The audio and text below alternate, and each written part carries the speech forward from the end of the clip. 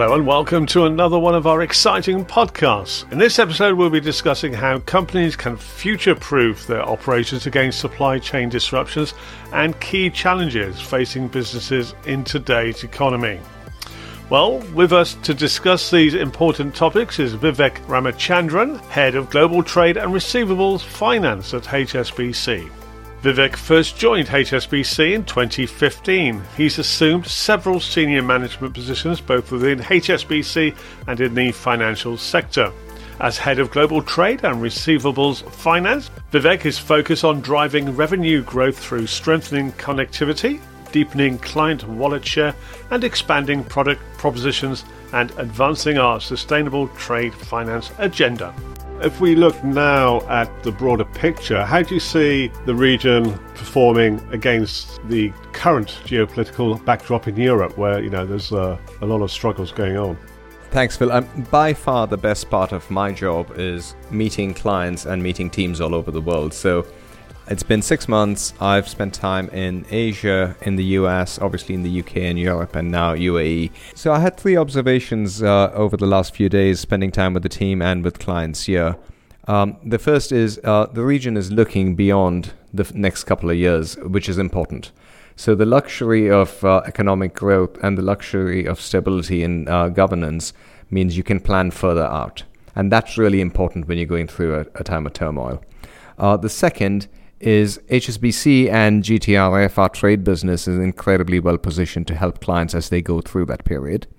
But thirdly, I think the region also has huge opportunity in terms of helping suppliers in other parts of the world and realizing that despite the region doing well, the world is a lot more interconnected. So you are going to have consequences from a slowdown or a recession, as the case may end up in other parts of the world. And I'm not sure that every company is prepared for that. So thinking ahead and planning ahead for that scenario is going to be important.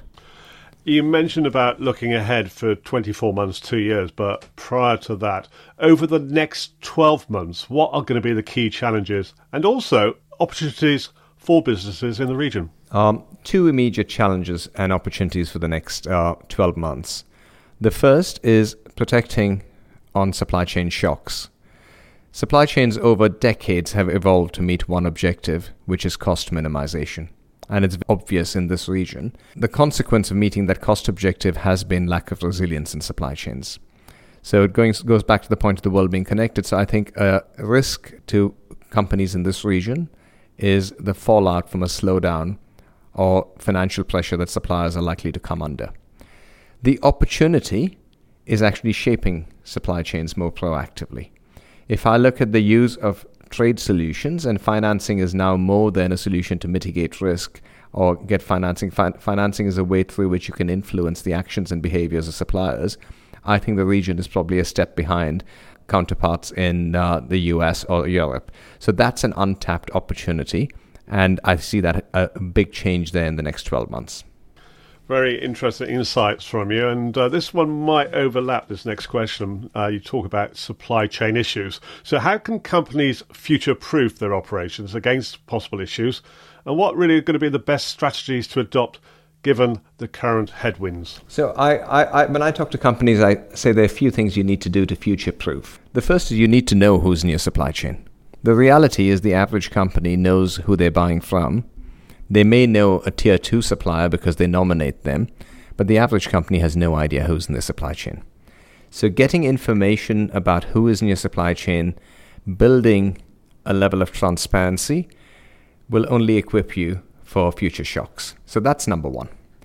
The second is, yes, obviously you want to squeeze suppliers on a cost basis, and you want to but you can compensate by helping them secure financing earlier in the production process on the basis of their relationship with you. So leverage your relationship with banks like our HSBC to help your suppliers earlier in the production process, and by ideally extending contracts and giving them more certainty. That's the second. And the third is companies are now going to be held liable for the actions of their suppliers and the actions of those in their supply chains. If you take the average retailer, over 90% of their carbon emissions are what are measured as Scope 3 emissions, i.e. emissions from their supply chains. So no matter what you do with your own operations, if you really want to hit your sustainability objectives, you're going to have to influence the actions of those in your supply chains. So finding ways to influence, whether be it carrot or stick, the actions of supply chains on the sustainability side or the environmental side is the third one. So those would be my 3 pieces of advice, which is learn about who's in your supply chain, help them earlier in the production process, and recognize that you have a role to play in driving sustainability actions through the supply chain. 3 very key points there, and the focus of this podcast is very much supply chain. So with the surging inflation and rising interest rates, what is going to be the impact of those 2 on supply chains? So thankfully in the region, interest rates are going up, but inflation is a lot lower than you've seen in other parts of the world. And that's a big positive. So that's one of the reasons I think companies are optimistic going into 2023, because the rate hikes coupled with inflation is a difficult combination for suppliers to deal with. And inflation is going to be a lot more tempered in the region. So that's the first point. The second is, yes, the cost of financing to suppliers has gone up, which is especially why buyer-led payables financing programs or supply chain finance becomes so important, because your suppliers can leverage your credit standing to secure financing. They can do that at the post-shipment stage, but obviously they can also leverage their relationship with you to get financing pre-shipment. So, and this is, as I'd mentioned, is an area where I believe the adoption in the market is lower than other parts of the world.